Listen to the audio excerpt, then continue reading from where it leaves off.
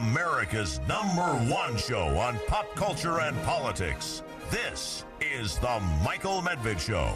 And another great day in this greatest nation on God's green earth, and with the entire country actually, I think, eagerly celebrating the holiday of Juneteenth, the first real celebration. I mean, basically, the holiday was just recognized as a federal holiday a year ago, a little bit more than a year ago, so the very first time in 2021. Not much going on, but here, businesses closed, federal government basically closed, a full federal holiday treatment. And what you see cutting across our political lines, let alone our racial lines, is a general acceptance and a desire to make the most of the entire message of this particular day, which is liberation from slavery. Somebody who has actually been in favor of making Juneteenth a true federal holiday for a long time. Juan Williams is a Fox News analyst. He is a regular columnist for The Hill.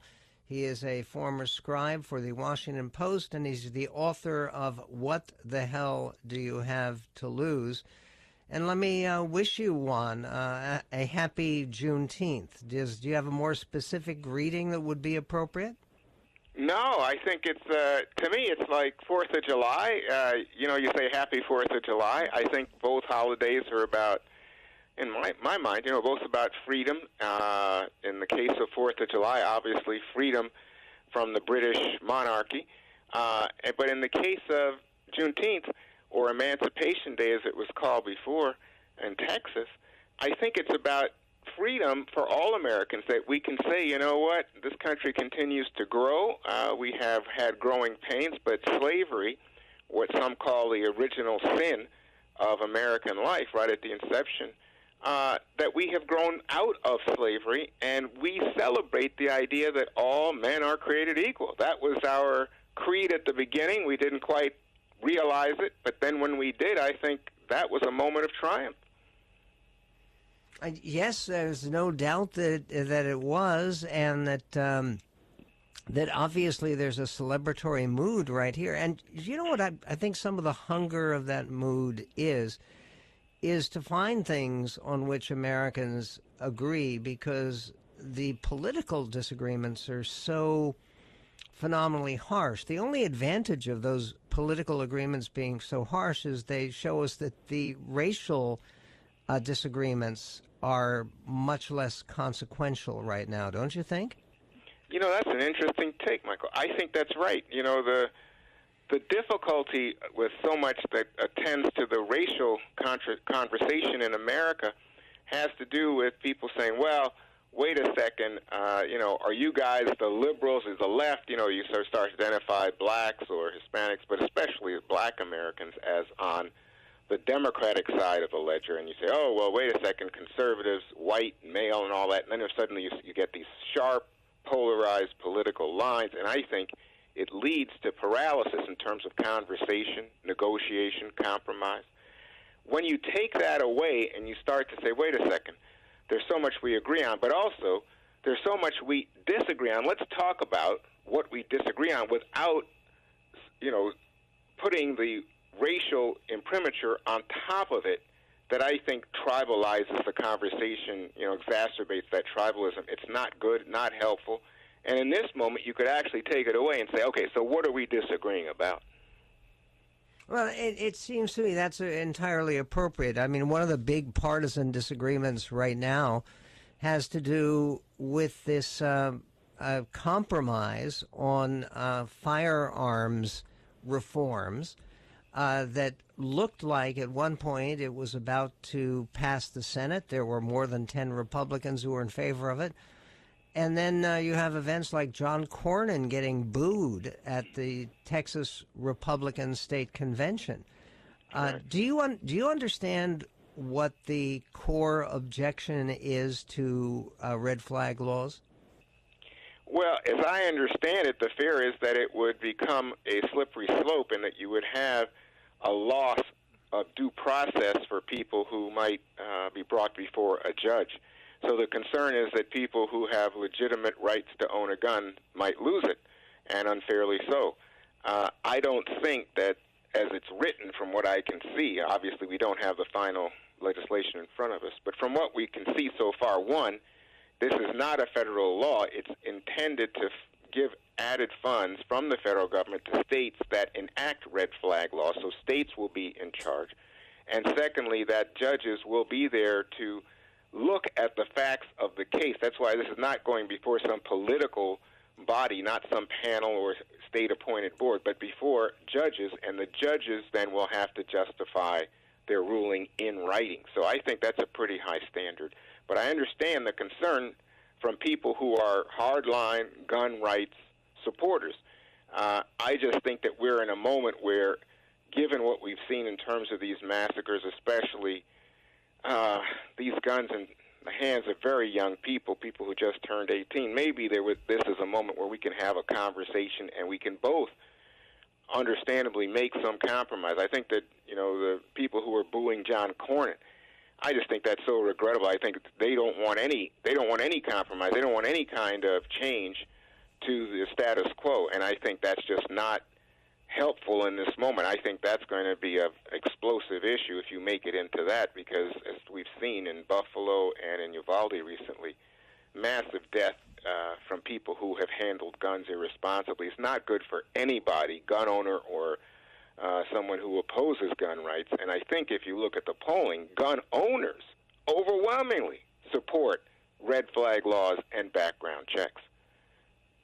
Yeah, I mean, I haven't met an American yet who thinks it's a good idea for an 18-year-old who is isolated and playing violent video games all the time and letting out threats and his anger, and that somebody like that should be able to get a powerful weapon like an AR-15 and then use it on the same day.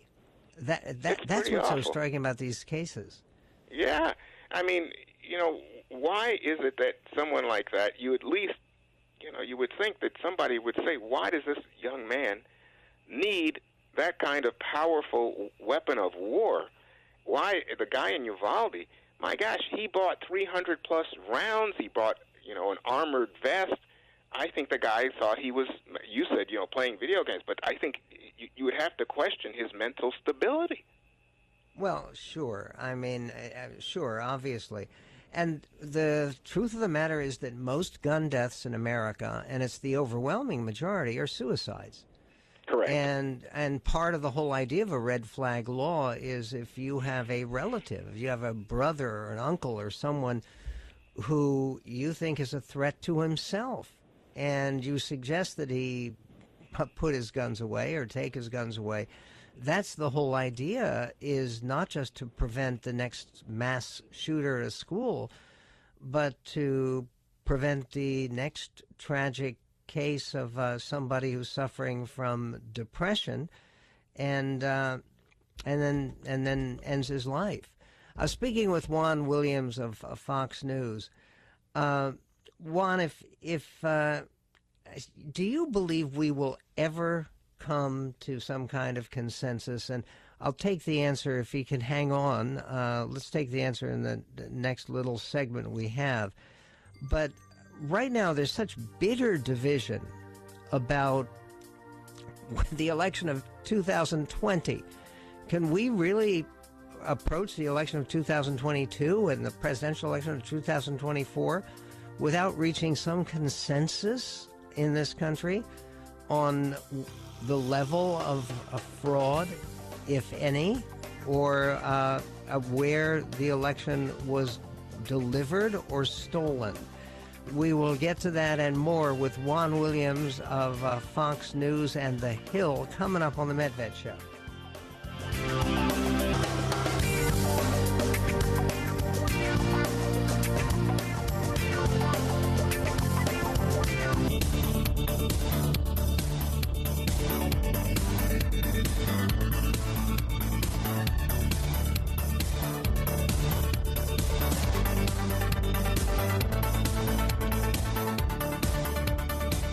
And on the Michael Medved Show, a pleasure to be joined by Juan Williams, best-selling author, leading political commentator, analyst on Fox News and in The Hill magazine.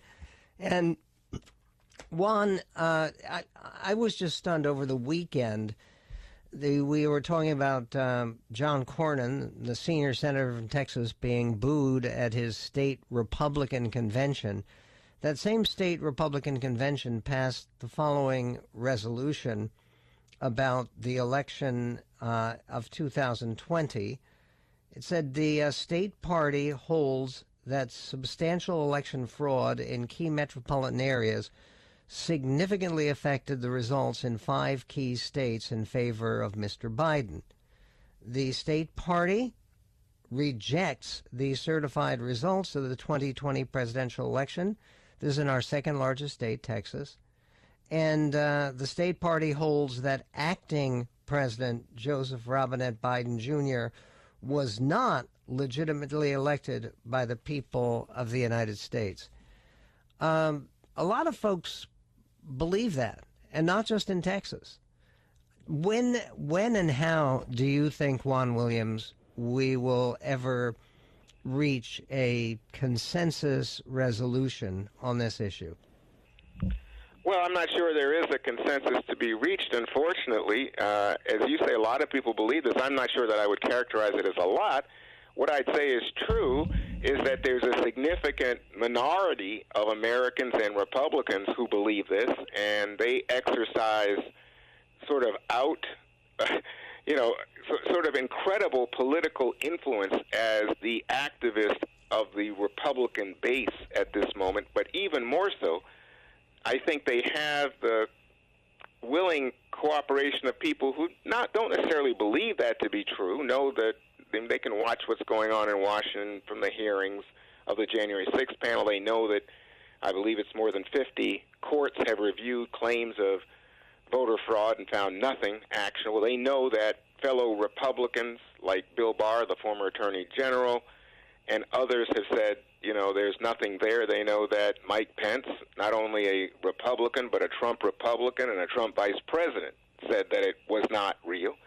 But what they sense is that this is who they are at the moment, that they are the opposition. They are Republicans, and they think they are Trump Republicans, and this is what they stand for, and they will go along with this illusion, this mirage. Some call it the big lie, but they'll go along because that's their identity at this moment. And you can't compromise on your identity. I can't ask you not to be Michael Medved, radio talk show host extraordinaire. I can't do that. What are you going to do? How are you going to stop being you? And I think for some people, it's almost like a fashion. It's like, their identity, their sense of self, so much is locked into it on a cultural level that you can't appeal to common sense and reason here because they just see it as I'm on Team Blue or Team Red, and that's who I am. Let me share something with you, and I've been working on this weekend, trying to figure things out while we were in the process of welcoming our new granddaughter. Congratulations. Well, thank you so much. And right now there's a lot of talk about finding a basis for prosecution of Trump on criminal charges, on defrauding the United States, maybe even on seditious conspiracy, on interfering with the federal process. It would be serious charges against the president. The reason I dread that is I suspect that if President Trump is prosecuted, it will even more allow him to play the righteous martyr role. And then let's say you get a hung jury, which seems to me an extreme likelihood. Wouldn't that be viewed by everyone as confirmation of, not by everyone, but by people who support President Trump, as a vindication that shows that Trump was right? He's been right all along. And just bake this idea of a stolen election, which is a horrible idea. It's a horrible reality if, God forbid, it ever occurred. But isn't that risk of going after a prosecution and then Trump looking exonerated, isn't that worse than any other outcome? It's a bad outcome.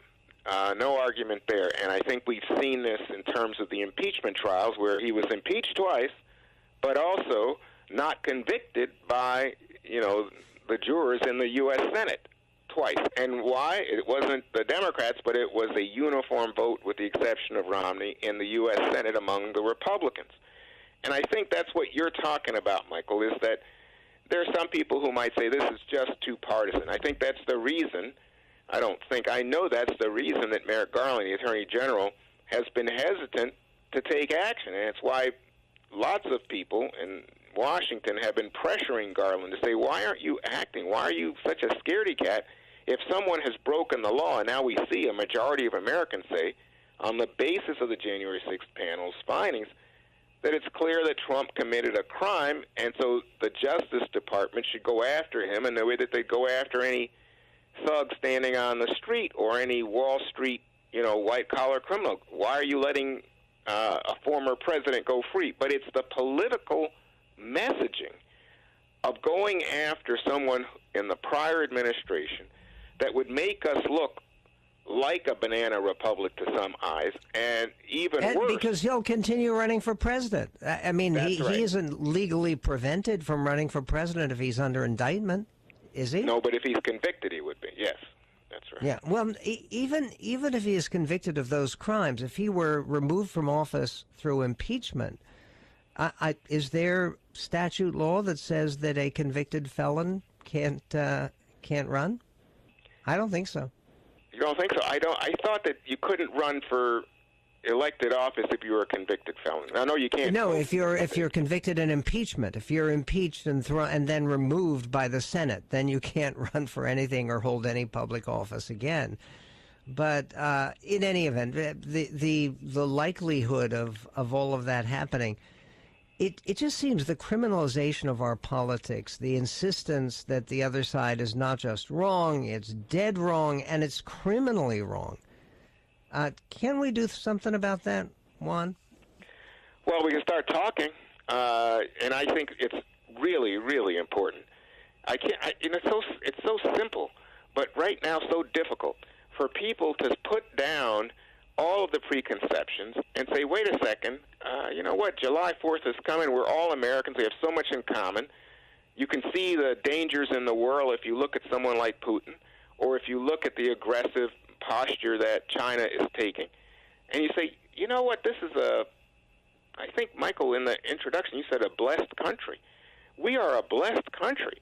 And I don't understand why all of us can't say, wait a second, even if we feel in any moment like we are aggrieved, someone stepped on our toe, we've got to stand up for America. And we got to stop focusing on the sense of victimization and start focusing on the sense of glorifying America. Amen, my friend, and happy Juneteenth. I think standing up for America is something that's very necessary. A number of emails come in about the election, about Indian tribes, and more coming up on the Medved Show.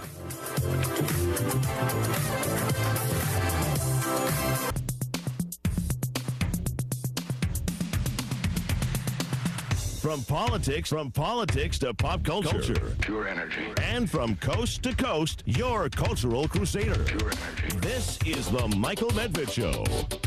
And on the Michael Medved Show, I benefit greatly from emails that come in all the time. Sometimes emails, usually they're angry about something when people bother to write.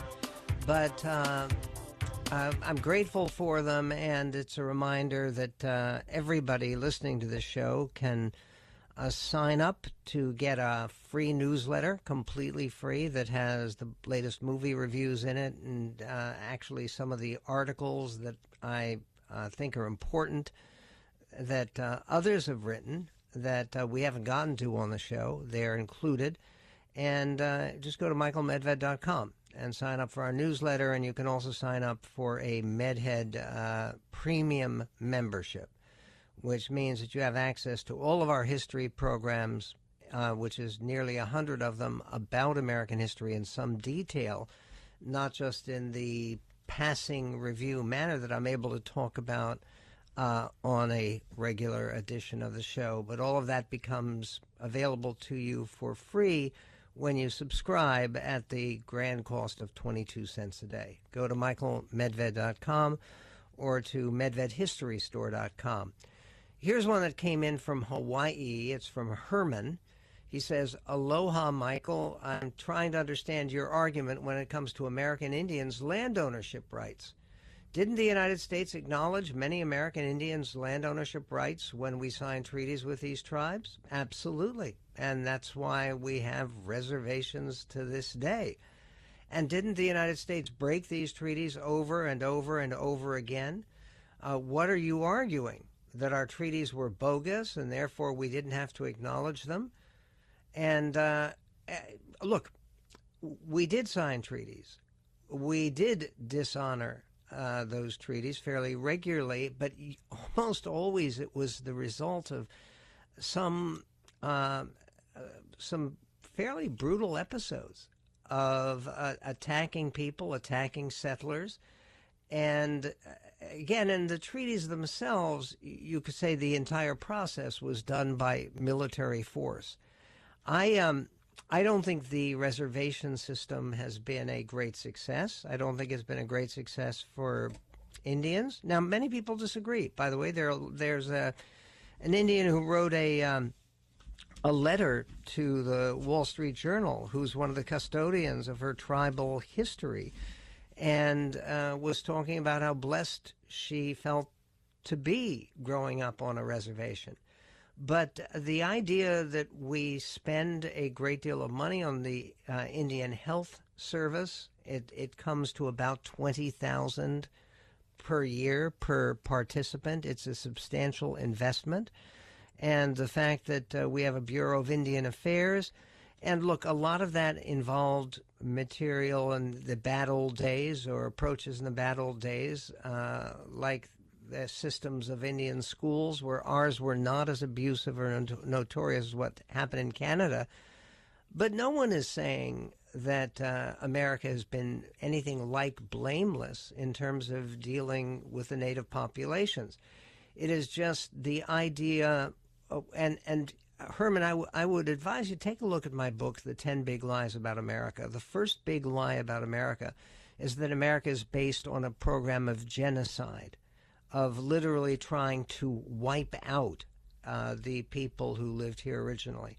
First of all, by anyone's standard, there are more native people living in the United States right now today than there were at the founding of this country.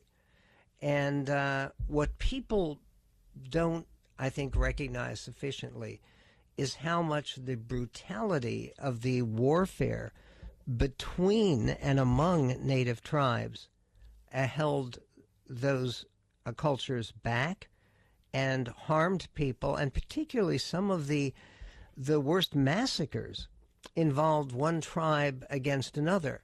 And sometimes the massacring tribes were aligned with the U.S. government.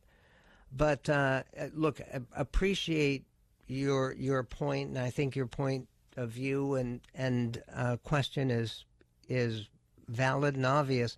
But no, I'm not saying that we should continue to abrogate treaties, and we actually have spent a great deal of money recently and a great deal of effort, and especially now with the first Indian American or Native American, if you want, Deborah Holland, who is the first one to hold the position of Secretary of the Interior, which deals with the Bureau of Indian Affairs, etc.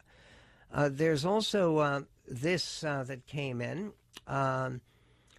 It's from Frederick in Oak Harbor, Washington. He said, I couldn't understand why you keep stating on the air that you believe that there was no election fraud in the 2020 election.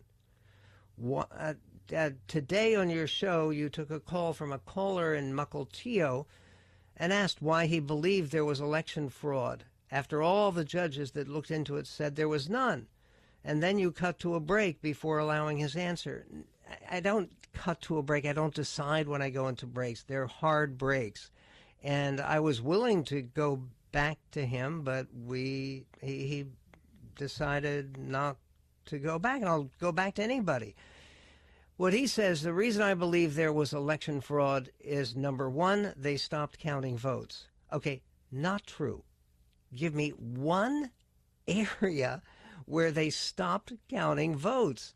All of those contested states have had audits. They have had multiple recounts. They have been looked at again and again. You say, number two, they wouldn't allow Republicans to view the counting.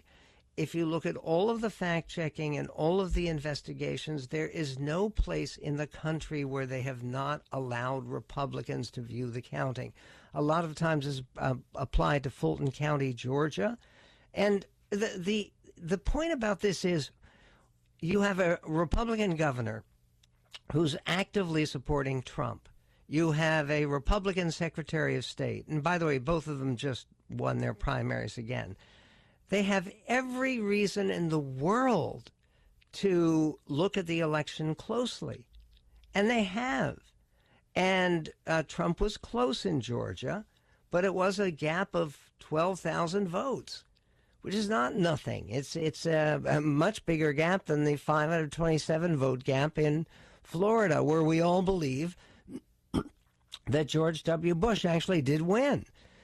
And then you say, and both states' attorney generals, he said Arizona and Wisconsin conducted audits, and both states' attorneys general said that although there were enough anomalies, they wouldn't decertify the election.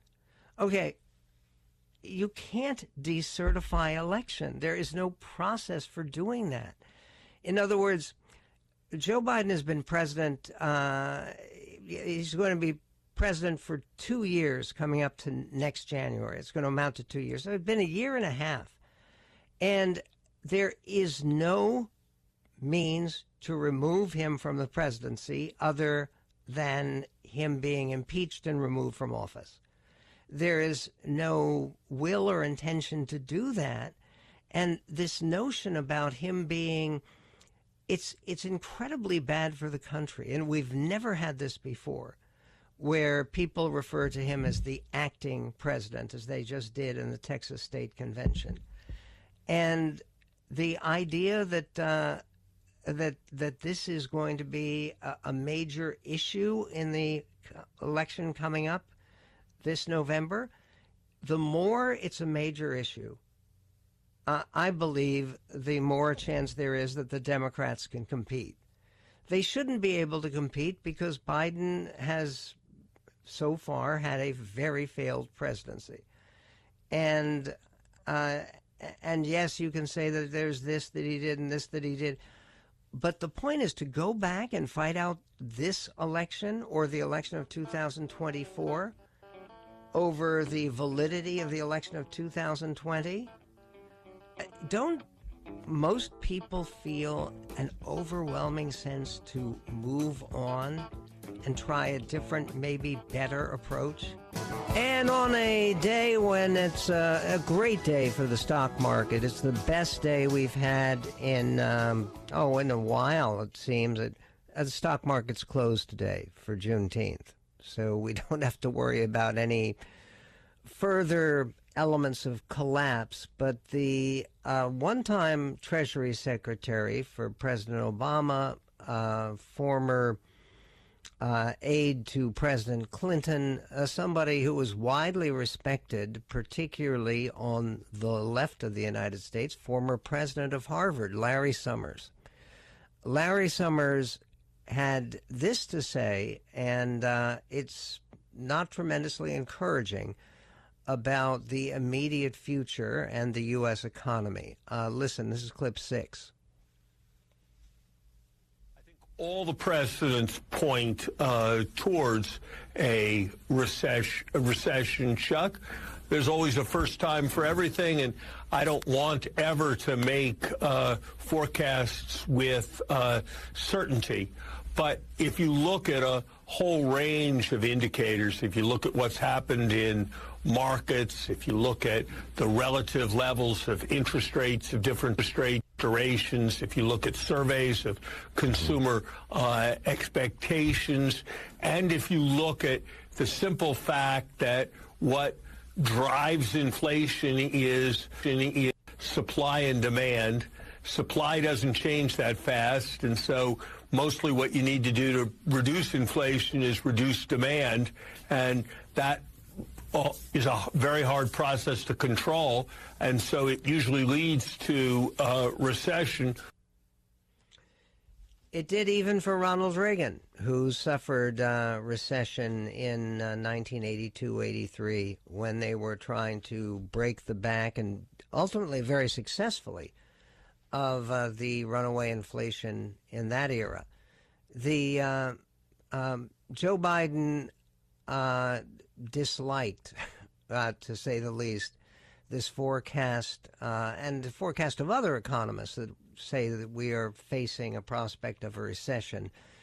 This is a reporter who asked the question and the president's response. Clip 3. I recession's even more likely than ever. Not the majority of them aren't saying that. Come on, don't make things up, okay? Now you sound like a Republican politician. I'm joking. That was a joke. But all kidding aside, no, I don't think it is. It's he's probably right that it is a majority of economists are not predicting a recession, but Larry Summers is pretty insightful and credible source, and this is an item of some dispute, as many things are with economists.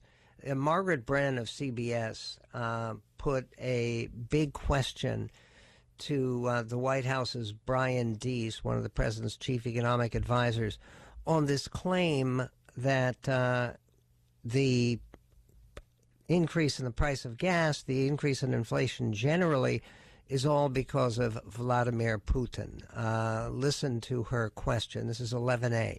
So I want to put up a chart of inflation here for our audience to see, measured by the Consumer Price Index. So from the beginning of the pandemic through now, and as you can see, the tick up began a good year before the war in Ukraine began. A number of economists, including at the San Francisco Fed, have said that the tremendous fiscal spending that went underway, the $6 trillion in 2 years, did add to that, including, as you can see right on there, the $2 trillion that the Biden administration pushed through in the spring of 2021. So when people look at that and they say, well, the White House told us that inflation would be transitory. The White House told us we could go through with this kind of spending and we'd be fine, even when Democrats within your own party were warning this would add to inflation. How do you win credibility here to the public and say this time we're not wrong? Okay, great question. And by the way, isn't it kind of encouraging to hear CBS asking that kind of rugged question of the White House? Here's the response. Well, you just have to look around the world today to recognize that the two principles that the drivers of inflation are the pandemic and Putin. We're seeing this everywhere. It is a global phenomenon. As I mentioned, in the UK, inflation's hit 9%. Right. In Europe, it's hit over. Those are the things you can't control. I'm talking about the things you can. Absolutely. So how do you win that credibility back? Well, if we look at the things that we can control, we win credibility by taking action.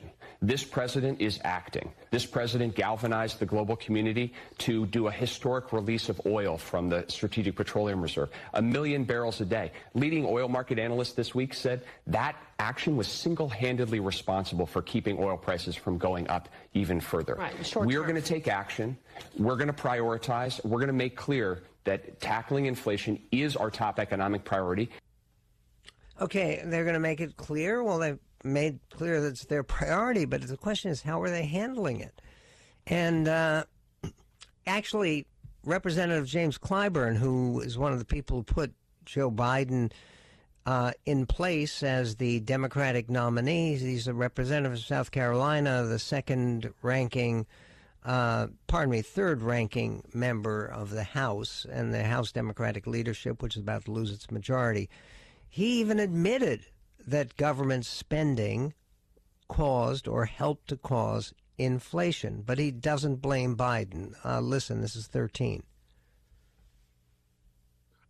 I know how inept the previous administration was when it came to getting out in front of this virus. We got ourselves into a deep hole, and in order to get out of that hole, we had to ratchet up spending. We put money in the economy. We tried to keep businesses open, try to keep people with income in their pockets. And whenever you do that, you run the risk of inflating things.